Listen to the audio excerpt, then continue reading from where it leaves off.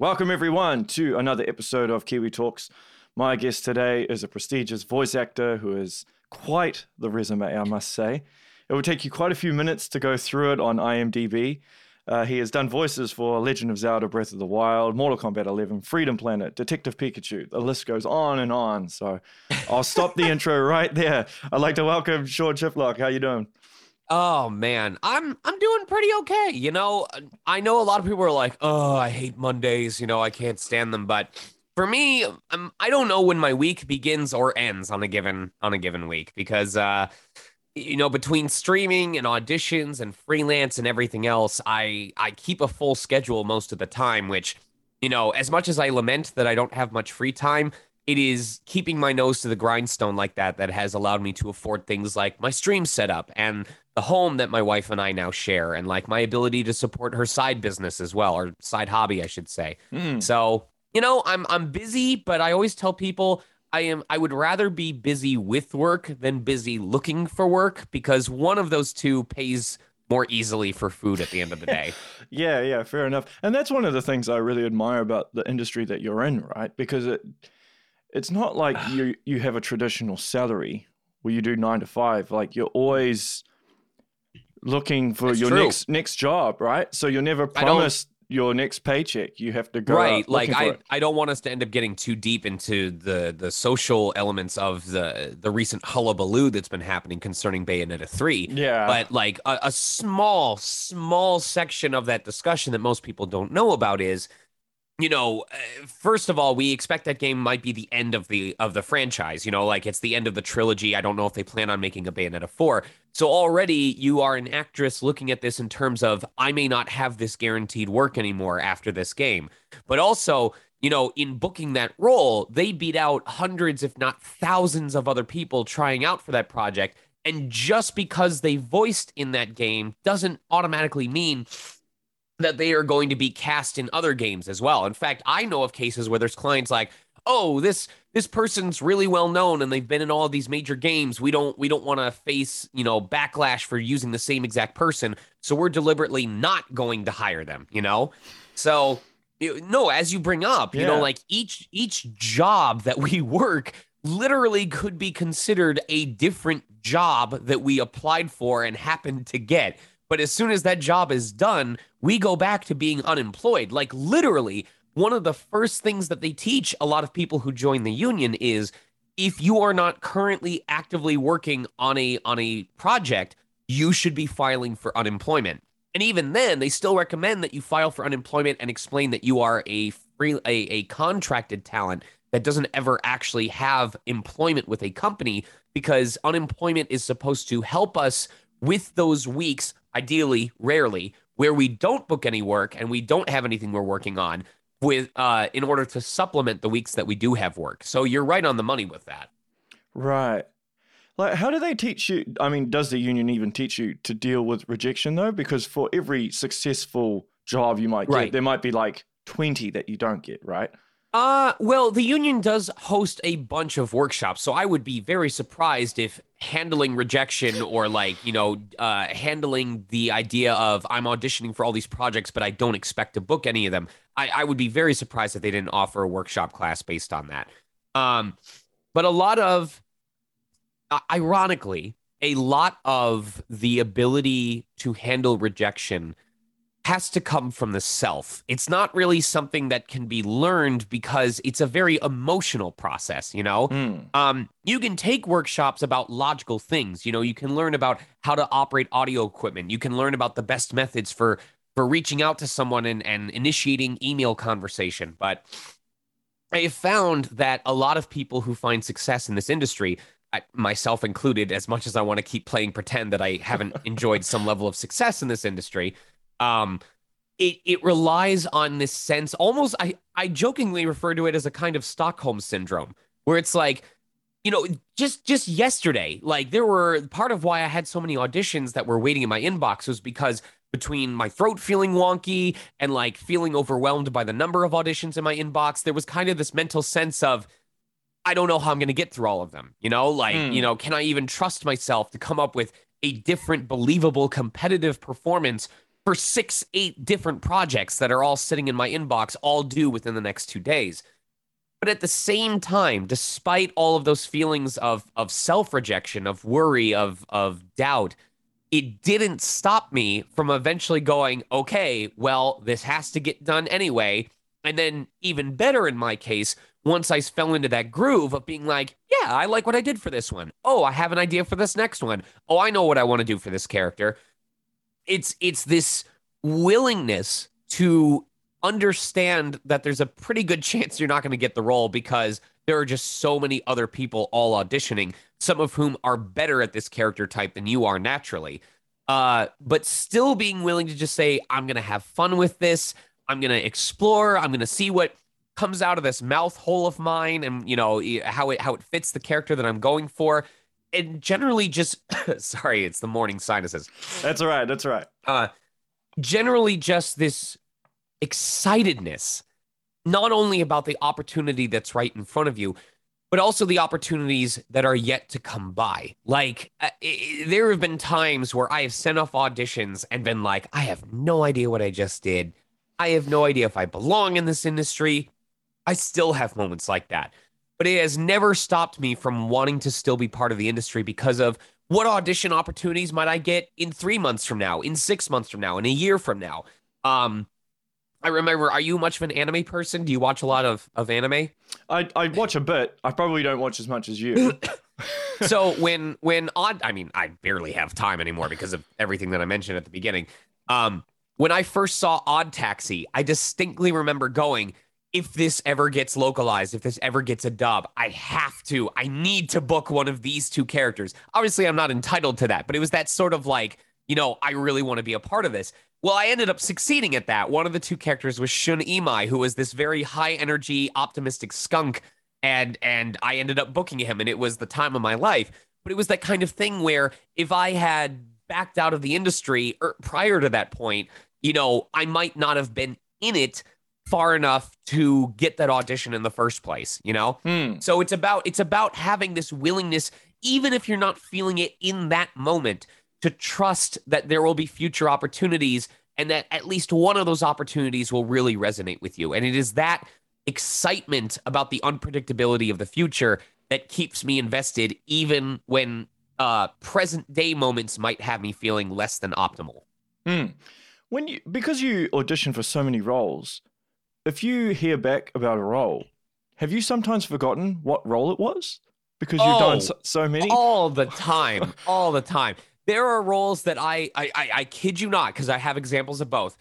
There are roles that I got told I was cast as less than 15 minutes after I sent the audition in. Wow. And that was Kai Kisk in Guilty Gear. And there are roles that I have been contacted a year and 6 months after the audition saying, you read for this client back in blah, blah, blah. And like things happen with production, not even related to the pandemic, but like things happen with production and they're only just now getting back underway, but they listened back to the files and they really liked your take as blank and they'd like to cast you. So what is your availability over the next month or so? So you have no idea like how early or how late in the process that they are doing this casting for. And there are so many times where I will be doing a Zoom recording with, you know, a client and it'll be for a project that we last recorded for, I think, in fact, there was a client that the last time we done something was exactly a year ago. And I said, cool, you know, I'm available on this day. I'll pencil this in. But hey, if you could send over a voice ref of what we did last time or just like a voice ref that you've made from the work we've done so far, that would be really helpful because I have completely forgotten what I did for this character. And they're very understanding for the most part. You know, they know that we're always on the hustle, that we're always like exploring our vocal range. And sometimes our voices, our throats may not be the same as they used to be, you know, back then, either because of like sickness or weather or age or something like that. So it helps to know where our baseline was so that we can figure out where we're going to place it. And if we need to practice it ahead of time so that we don't wear ourselves out 15 minutes into the session. That makes sense. How do you decide when to keep a voice close to your original voice and when to go off the beaten path, right? Revali is like kind of close to your original voice, but then like he's pretty close. Yeah, but like say Noob Saibot, it sounds completely different, right? Well, it comes from various different places. In Noob Saibot's case, it came from the description in the spec because I distinctly remember that his voice, well, he was codenamed, so we didn't know what it was actually for at the time. Right. His voice was described as ethereal, wraith-like, not of this world. So the two approaches that I took in my audition, the first one leaned very ethereal and wraith-like, kind of like the voice that you would hear on the wind, very like high pitch and like not quite in any one place, like it could form at any point in time. And then for the second take, I went for not of this world. And so I wanted to do like demonic alien-like creature, which is where my inspiration for the very deep voice came from. Because I pulled from Black Doom in Shadow the Hedgehog, because he is literally wraith-like and not of this world and like demonic in his appearance. So I wanted to steal the voice from him and try that instead. Other times it may be voiced on the design of a character. A good example is Phineas and Ferb. You know how I think it's Phineas is the one that has the very pointed triangle head. Yep. And to my knowledge, he also kind of has like a very like nasal, kind of like younger, high pitched tone. So you can imagine characters that have like really big foreheads or really big noses might be treated as brainiacs or as like the smart one or the schemer of the group. So they're going to tend to have voices that are like closer to the front of their head. They tend to be a little bit more nasal. Whereas characters that are, let's say that they have like a very small head and a very big chest, they might give off the impression that they breathe. They have a very robust chest. So maybe they're superheroes, or maybe they're like the bad guys. They work for the bad boss and they just project really loudly because they got all that muscle on them. So we'll use visual cues, we'll use word cues, anything that just kind of, it almost becomes a game of like, what is the voice in my head that I attribute to this character? And that's usually what I'll do for my first take. And then I will actually read through the specs because, maybe they're going for contrast. Maybe the guy has like this big, hulking, massive a body, but he talks like this the entire time. What, you want me to take him out, boss? You want me to bring him out to the back and put a shotgun to his head? Yeah. No, but see, you're laughing because that's pretty funny. Imagine like you're watching a kid's cartoon and this big, thunderous guy steps into the room and goes, all right, I'm going to need you two to come with me. You're like, you're not prepared for that. So yeah, that's all part of the creation process. And now I'm going to have to steal that voice now that I came up with it. If I ever book a big hulking mass character with a voice like this, I'm crediting you, man. I'm sending part of my paycheck your way. Okay, I'll take it. But because with the industry, obviously the longer you're in it, you've got less place to go creatively, right? Because you've already used an idea before. So how do you actually continue to create new voices as time goes on? Because you don't want to dwell on past stuff as well. It's about finding what's familiar versus finding what's different. I actually had a weird moment like this when I was playing. Are you familiar with AI the Somnium Files? No, I'm not. Okay, so it's this very silly murder mystery game that also gets very deep into a lot of different themes. Mostly about like love, acceptance, stuff like that. Right. And I voiced this scientist person named Pewter. And in the first game, he happened to be a lot deeper. He was closer to around here. But I noticed that in the second game, his voice kind of went up for some reason. And this just may be a case of, me recording at home during the pandemic and stuff like that. But as a result of his voice getting higher, this voice probably reminds you of another character, doesn't it? It sounds a little bit like Revali, doesn't it? Yeah. So I was worried that people are going to be like, well, he sounds exactly the same as Revali. But it is about how you carry yourself as well. It's not just the voice. It's also the personality. It's also the cadence. Revali, as I play him in Breath of the Wild, is someone who's very self-confident and always kind of has this air about him. Like he knows that he's good and he's waiting for you to respect him. Whereas Pewter in AI the Somnium Files, while he still has the same voice, is very much more educational. He doesn't think you're dumb. He just knows that he understands a lot of topics that are very complex. So he will go on rants about scientific processes and things, but he never treats you as dumb for it. He's just very excited about what he's. So did you notice, even though it was the same, Yeah, I saw you making those facial expressions where it was the same voice type, but a very distinct difference between how they handled their personality, how they handled their knowledge and their confidence about how much they knew. That is where you get those shifts. Um, a lot of voice acting books will teach you that a lot of the most well-known voice actors don't radically change their voice that much. It's about motive, personality, and intent, you know? It's about taking that voice and figuring out, well, what does this voice want? What does this character want? Oh, how do they achieve their goal? Do they do it through intimidation? Do they do it through camaraderie? Do they do it through, scheming or like traps or stuff like that? And that is what will color in the blanks in the voice that you haven't figured out yet, and often comes up with something that is close to, but not exactly the same as something else that you've done. It's naturally going to happen as our portfolios continue to grow, but being able to make those shifts, being able to make those distinctions is part of continuously achieving success, because we don't just fall back on one established voice type unless you happen to be, the late Don LaFontaine, and that one established voice type is the one and only that everyone in the industry wants. Yeah. Makes sense. But do you prefer voicing more film-based or anime-based stuff compared to video games? Because isn't the paycheck different, right? Because I know, like, you mentioned on Twitter for Detective Pikachu, you had a small role and you got paid more for that than all of your work on Breath of the Wild. Which I want to emphasize is not because of, we could say it's because of the collective bargaining agreement of SAG-AFTRA, because that is written into the contract for film and like syndicated media that requires residuals. There's a whole argument about how like streaming services like Netflix have managed to avoid that, which sucks royally, but that's a discussion for another time. Yeah. So any smart actor will tell you that the work they like to work is whatever work that they can book, because it's a paycheck at the end of the day. Of course. And I also agree with that to an extent, because as I mentioned earlier on, I'd rather be busy with work than looking for work. And as a good example, my wife at her position, at a full 40-hour week, makes about $700 a week.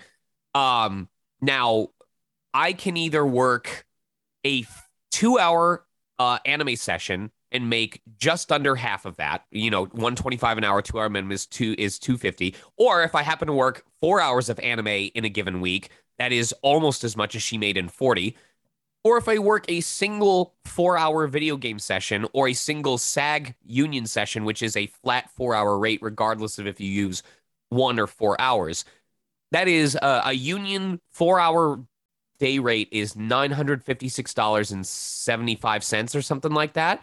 So in that 1 4-hour session, I have made more than my wife does in a 40-hour week. So even if it's a lower paying job, or I try not to complain about, how some mediums pay differently than others, because I'm just happy to be working all of it. Now, I still believe that, those rates should be modernized and include residuals. Again, discussion for another time. But if we're answering the question in terms of what I'm personally interested in, my heart fell into voice acting because of anime. I was a total weeb in that regard. I stayed up late watching Adult Swim. We literally just had an Adult Swim original anime, Housing Complex C, reach its finale on Adult Swim, and I voiced one of the important characters in that. So that was a surreal full circle moment for me, where I got to hear myself on the same program that got me inspired in voice acting in the first place. But I appreciate all opportunities. Video games have provided one of the most lucrative opportunities for convention invites, and I still get people talking to me about Breath of the Wild and Age of Calamity, 5-6 years later. I've recently had the chance to do more live action film dubs, which is a whole different ball game. Let me tell you, it can be so hard to match the lips of a foreign actor speaking English while also making it sound like a good English performance, especially with how they will pronounce certain words or how long they'll take on certain sections. It's a challenge. But also, I'm trying to think of one more example. There have been times where I've done like corporate jobs where I teach about ethics in hospital settings, or about like efficiency and being a manager, or IT security training for companies like that. And I think those are fun because the amount of inside company knowledge about like being an efficient employee, being a good manager, about like efficient ways of tackling work processes, the amount of free knowledge that I have gained because I am narrating the training module for that company is priceless, you know? Yeah. This is the kind of thing that people pay $500 to go to manager symposiums to learn, and I'm getting it for free because I'm narrating it. It's so good. I feel like Billy Mays here with an incredible work training opportunity. So, have you emceed a wedding? Have you emceed any weddings? I'd imagine you'd be I don't very th- good. I haven't emceed a wedding, but I did MC a GameStop managers conference that was being hosted by Kevin Pereira. Huh? And yeah, so not only did I get to work with some really cool audio people and there was a really nice green room, but that managers conference was also how I learned about the limited stock special edition Nintendo 3DS that they were coming out based on, I think it was Pokemon. I don't think it was Diamond and Pearl. I think it was Black and White or Black and White 2. And so I literally got to call my then roommate at the time during one of the breaks in the conference and said, "You need to go down to the GameStop near our apartment." I'm not kidding. I called him, I was like, "You need to go down right now, see if they're taking pre-orders yet, and put one in for me." He did, and I was so lucky because they had 2 assigned to that location. It was the amount of stock that they had of those limited orders was based on how frequent that location was visited or how many people lived in that area. So they assigned 2 to that GameStop, and I was one of the 2 that got their orders in. So wow. So I know you are a bit of a Nintendo fan, or a Zelda fan especially. I know you played Link's Awakening 5 times, but when after Breath of the Wild came out, huge hit.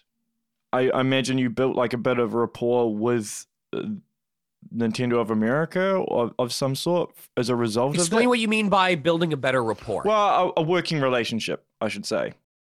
I don't know. You know, there's so much that we're not told that we just kind of have to have faith in. Obviously, the sign that I knew the sign that I recognized that I didn't royally screw up is when they invited me back for the DLC, and then when they invited me back again for Age of Calamity, and then when they invited me back again for the Age of Calamity DLC. So I'd like to think that I have proven myself to them. But also a lot of times, or most of the time, when I record for a project, I don't end up recording at that company's HQ. You know, I didn't go to Nintendo to record for Nintendo. I went to one of the dubbing studios and the recording studios here in Los Angeles.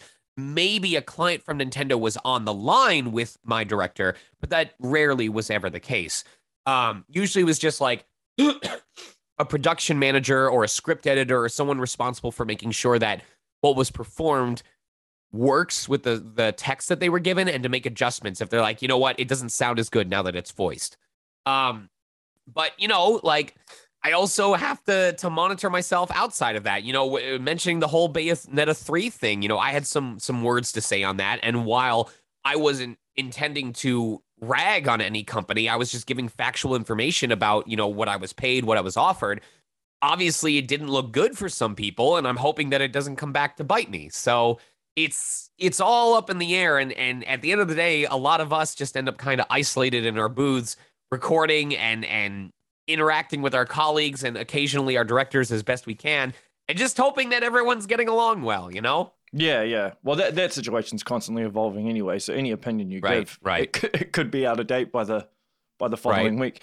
But part of the reason why I bring up the whole Nintendo of America thing, I was wondering if you tried to advocate to voice a character in the Super Mario Brothers film. If I've ever said, like, I want to voice this person, or you guys should... Or did you speak to anyone or try and get your name out there to somebody? Usually a very bad idea. Like, to say, I would be lying if I said I have never actually tried that, because there was a cringe moment that I will always remember where I heard that there was a chance they were going to add Zero as DLC for Marvel vs. Capcom 3. So I literally contacted the company that I figured out did the dubbing for. I was like, hey, if you guys actually add Zero, I think I could do a really good Zero. Here's some samples that I did of the character. I'm so I will be grateful if I ever get to work with them after something like that. Um, but for the most part, you just don't do something like that. You let your body of work speak for itself. You do your best to build connections with talent and with clients, and then you hope that down the line an opportunity will come your way, especially if people know that you're interested in that type of project. Um, excuse me. A good example is I didn't find out about the Breath of the Wild audition through the company that ended up doing the dubbing for it. It was actually an opportunity passed along by Bang Zoom because Bang Zoom said, "Hey, we have a colleague studio that is looking for people for this project that's auditioning right now. If interested, you can send to this email and ask them to send you the sides," which I did. So this is actually a case where if I didn't have a working relationship with Bang Zoom, I probably would not have had the opportunity to audition for Breath of the Wild, even though Bang Zoom had nothing to do with Breath of the Wild in terms of production. So that is usually the avenue where that sort of thing happens through. Mm. I know networking is like an imperative thing when it comes to voice acting, right?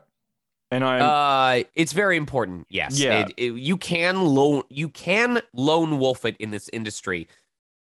But if you're going to do that, then you need to either be a living, breathing prodigy of the craft, or you just need to provide something that is so unique that it ends up being sought after by different clients. Right. Because I imagine you're quite extroverted by nature. I'm assuming that. I could be wrong. No, I'm a massive introvert. Really? I've gotten better at socializing and handling myself in social situations, but because of a combination of like just really awkward behaviors that I would have in the past, and the fact that a lot of my ways that I entertain myself do not involve other people. It's like solo games or like playing stuff online and stuff like that.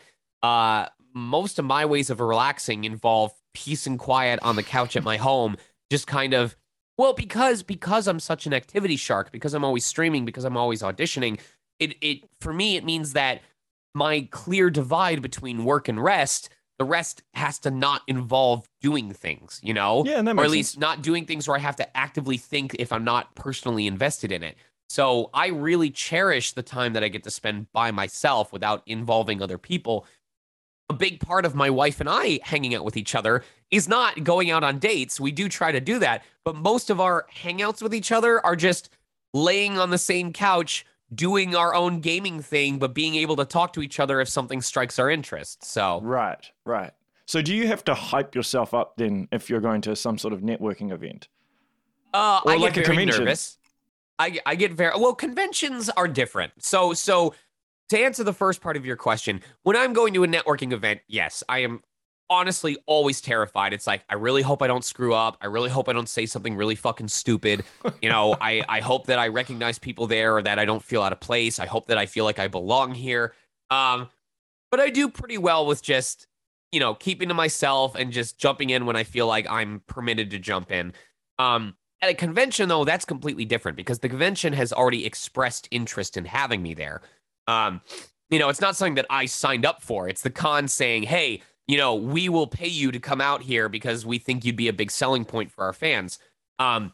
So to me, that is easier for me because I already know that I'm getting paid for my time, which is often during a weekend when I wouldn't have booked work anyway. So it's a little bit of extra income. But also because my main focus becomes making it worth the convention's investment. So I interact with fans. They're happy to see me. That's why they're coming to my table in the first place.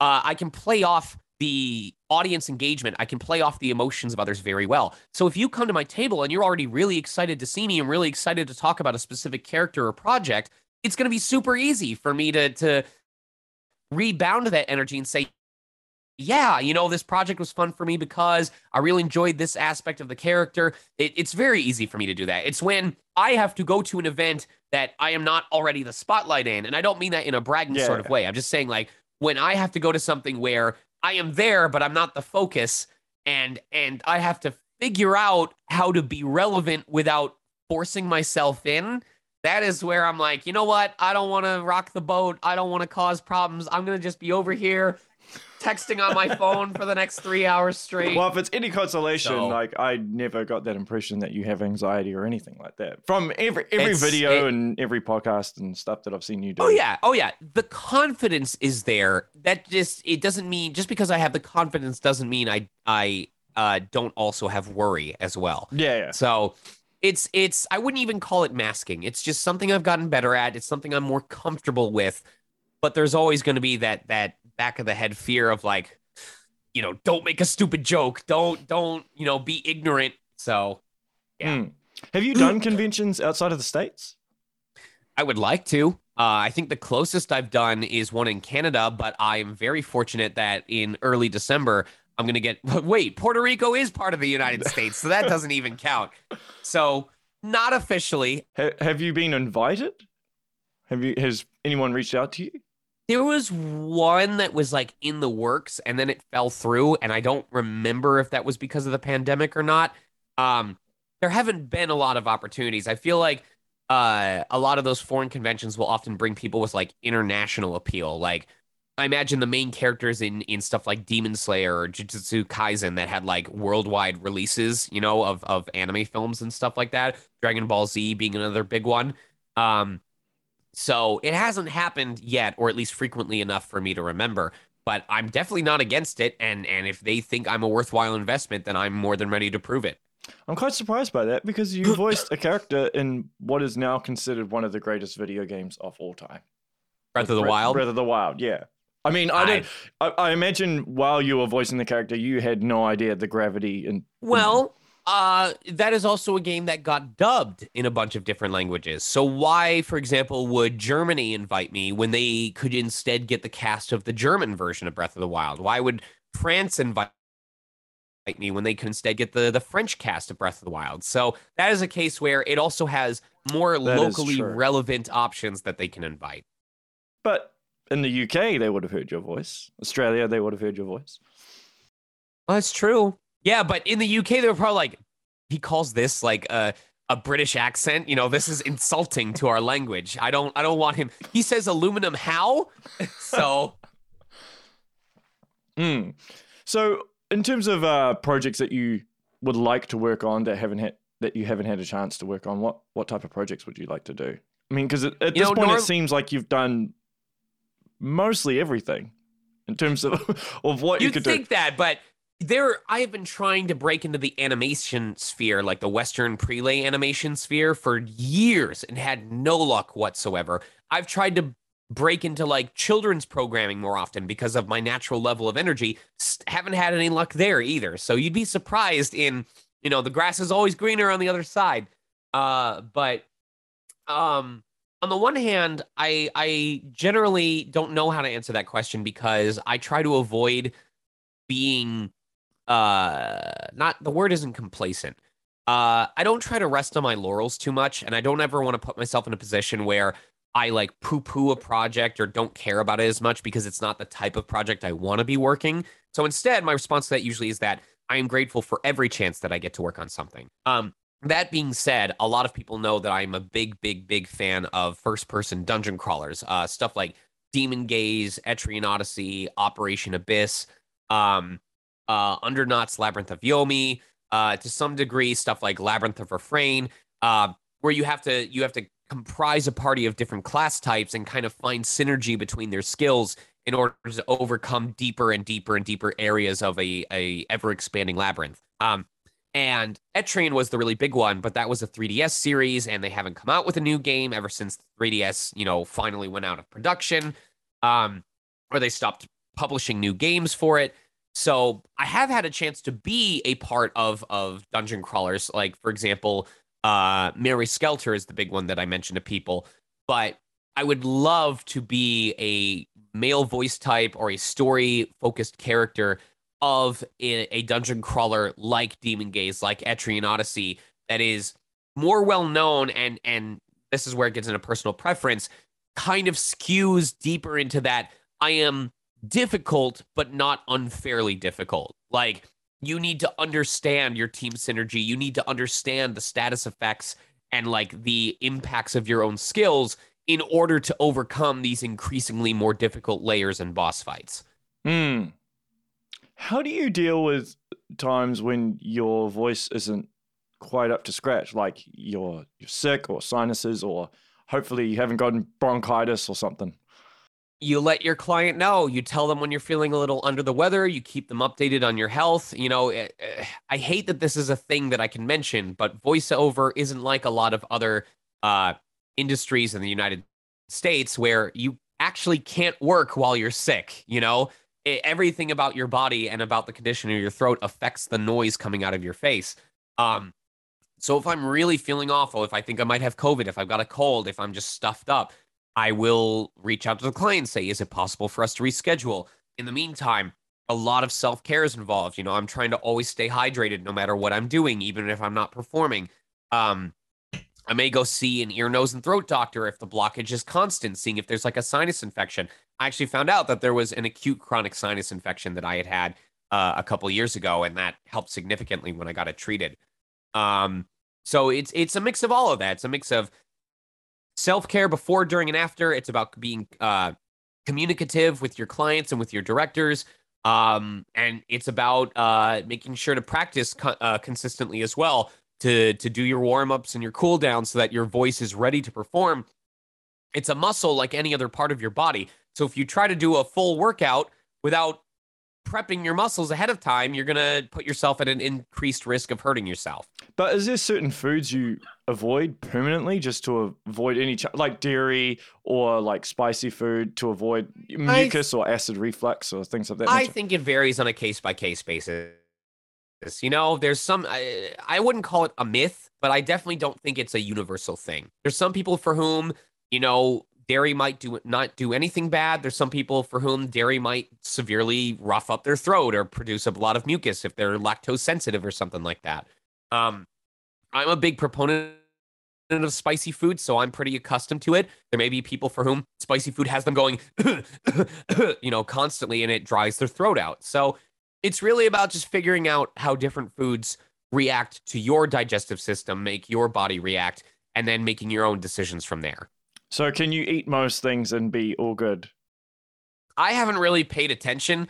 I would almost say I generally don't eat anything prior to a session if I know I'm going to be performing that day, simply because when I wake up and I'm preparing for a session and I know how I sound prior to that, that is the sound I currently have. And I don't want to put that at risk by eating something and then maybe that food doesn't react well and I feel under the weather, or maybe I end up getting something stuck in my throat and I'm coughing a lot and now my throat is sore. It's that if it ain't broke, don't fix it kind of thing, where you can eat, you're not going to die if you don't eat before the session. So I am going to just wait until the session is done and then treat myself afterward, and then there's no worry. If you had the opportunity to give like a lecture of some sort on voice acting at a university or something of that nature, would you be open to doing it? Oh, I do it frequently. I have hosted panels at conventions before about like voice acting 101, about like, the essence of networking, about, the personalities of highly successful people, or the habits of highly successful people. I believe I have one later, or a couple days later from now, where I'm doing like a Zoom class on that sort of thing as well. So it's not a question of if I'd be willing to do it. Yeah. I mean, I know that you didn't know going into this, but yes, that while I don't charge for workshops, while I don't do that sort of thing where like I host an evening workshop where people pay me and I give copy, because I don't consider myself at a level where I can direct people like that and like establish habits in them, I am more than willing to share my knowledge and my experiences and see how that might help others to find their own. Yeah. I mean, it sounds like you've got quite a diverse income then. Like you don't have to, like voice acting feeds into other avenues for you to. You said a diverse income? In terms of like voice acting, like you don't have to rely just on voice acting. I mean, no, voice acting's pretty much full time. I do the Twitch streaming, but I don't do it as a source of income. It was something that I picked up during the pandemic to help me give me something to do. Yeah. Because I was getting bored sitting around all the time. But I don't incentivize people to buy subs. I don't put things behind a paywall, and 50% of what I make any given month from Twitch immediately goes back to my mods as payment. Is that how it works? So I don't make very much off of Twitch. I don't charge for my workshops, as I said. Conventions are probably the only side income I would add on to that, and it is nice, and I'm glad that it's been consistent. But it's also something that I have to consistently keep booking new work on voice acting to maintain because Mm. Revali is good, but he doesn't sell as many prints as D-Luke from Genshin Impact still does. But D-Luke is not always going to be massively relevant. Eventually people are going to move on. There's going to be a stronger Pyro character. So I need to have new characters to back that up. Otherwise, eventually I'm going to fall out of relevancy. So voice acting is like the main thing. It is like the core of my income. And anything I happen to make off of side stuff, if at all, is just incidental rather than intentional. Yeah, but you get royalty payments as well, don't you? Just from Detective Pikachu. I don't know if there's any other projects I'm on that would end up paying residuals, but even Detective Pikachu, I wouldn't consider it a reliable source of income because while I do still get checks, it's something like $70 to $150 every month or two or something like that. It'll pay for 2 weeks of gas and that's about it. But it's, I suppose, well, you won't be prepared for it then, so you just get a random check in the mail and you're like, ah. That is true. Yeah. That is true. Yeah. So that's... Bonus money is always nice money. Yeah.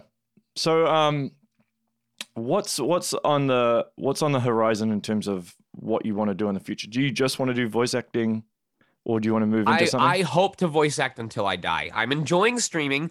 I don't know if it's going to be a lifelong or a long-term thing, but as long as I keep enjoying it and have things to share with my audience, I'm willing to look into it. Although I've been completely upfront with them where if it ever got to a point where my voice acting work was so frequent that it was going to begin to cut into my streaming time, for my own health and my own sanity, the streaming is the first to go. The voice acting comes first and foremost, more than anything else. So that is my hope, is I'd like to be able to perform, at least the way I feel right now, I'd like to be able to perform in projects for the rest of my life. But never say never, there was a point earlier this week where I had this really strong desire to want to start a podcast and interview people because I realized I was passionate about so many different things. You'd be good at it. I would love to see if I could get into other types of content creation. There was a point in my life where I wanted to be a Flash animator, and who knows if in my 40s or 50s that may become my downtime learning to work with things sort of activity that I do for myself. So it's voice acting for now, but no one knows what the future holds, and that's part of what makes it so exciting. Yeah. But so what do you do during your downtime besides streaming and I sleep. Just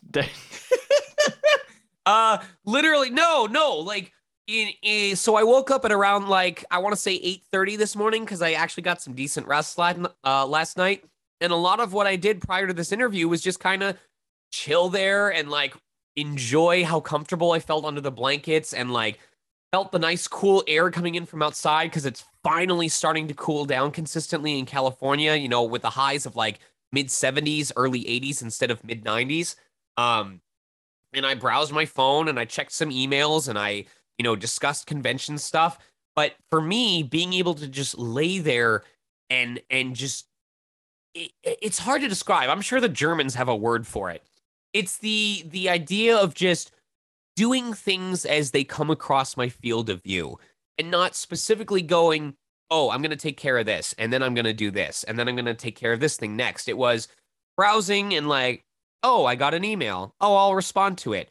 Oh, this person's messaged me. I'll respond to them. Oh, I want to look up this thing. Oh, I should check on that. Just letting my thoughts wander where they want to and just doing things based on that is actually incredibly relaxing because it feels like you're doing stuff on your schedule instead of everybody else's. That's a good way of looking at it.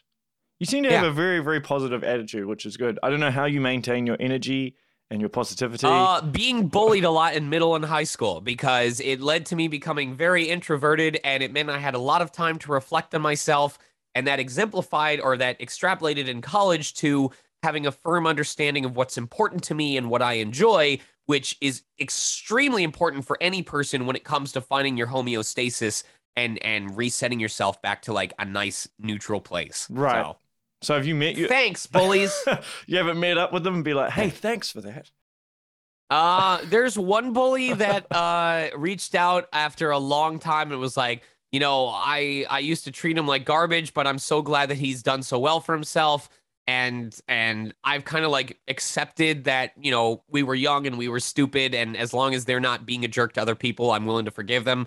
And then there's one other bully that I don't think has done very well for themselves, but I have no evidence that they've done anything to do well for themselves. So fuck them. Fair enough. All right. Well, hey, I'll wrap up there. But before we go, where's the best place everyone can follow you? Definitely Twitter or Twitch. I know that a lot of people are like, you should get an Instagram, you should get a TikTok, but this is where the introvert part of me is like, no, I have no interest in making my entire life a performance for an audience of people. So Twitter is where to go for like memes and announcements and like my stream notifications. Twitch is great if you want to just relax and like experience games together with me, and we can have some side chatter on the side. We have community events as well, like Multiplayer Mondays or the live dubs that we're doing for the Ace Attorney games. Both same name, Sonic Mega, SONICMEGA, but those are probably the main two. I do also have a Discord community, and people are free to DM me on Twitter if they want the invite link to that. Cool. And one last question. I assume you're going to play Tears of the Kingdom when it comes out, Zelda Tears of the Kingdom? Well, I never played Breath of the Wild. Didn't touch it at all. Really? Yeah. I bought the Master Edition. I got the ultimate biggest limited edition version that you could get, and it sat unopened in my room for 2 years before I finally cracked it open to give some of the bonus stuff away to a friend who had better use for them. That's because of my the way that I am. With how open-ended Breath of the Wild is, the fact that it's like 120 shrines, most of which you don't even need to do to complete the story. Like, I am someone who has to dedicate themselves to a game if he wants to finish it. Right. When I found out about Dicey Dungeons, which is, by the way, only $2 on Nintendo Switch instead of $15 and is absolutely worth the price right now, until October 26th, depending on when you publish this. When I bought that game, it was all I played for like a week and a half straight until I completely finished it. With Breath of the Wild, if I set it down any longer than like 3 days, I would forget about it. I'd forget where I was, what I was doing, how much I'd already completed. There's way too much. Now, Age of Calamity, I did play all the way through, and I even did it on stream. So, yeah, that's a case where I am very excited for Tears of the Kingdom. I'm happy for people that have been waiting so long. I will definitely, keep an eye out for videos so that I can be knowledgeable about what happens in case any of my characters happen to come back. I still have no idea if that's going to happen. DLC maybe. But that's mainly what I'm looking at. But outside of that, I don't know. Yeah. I don't know. Time will tell. Well, Sean, this has been an absolute pleasure. Thank you so much for taking time out. You do a lot of these, so I was like, I wanted to try and not ask you stuff that you get asked a lot. I don't know if I succeeded or not, but yeah, I appreciate. You did just fine, and I appreciated your enthusiasm too. Oh, thank you very much. All right, well, that is the show, everyone. Make sure you share, like, and subscribe. Support Sean in all his future endeavors, and if you want to, you can advocate for him to get more work. If you know the right people, bring me to Germany. I want to see if I'm as popular as the German Revali. All right, everyone, take care. Until next time, stay safe.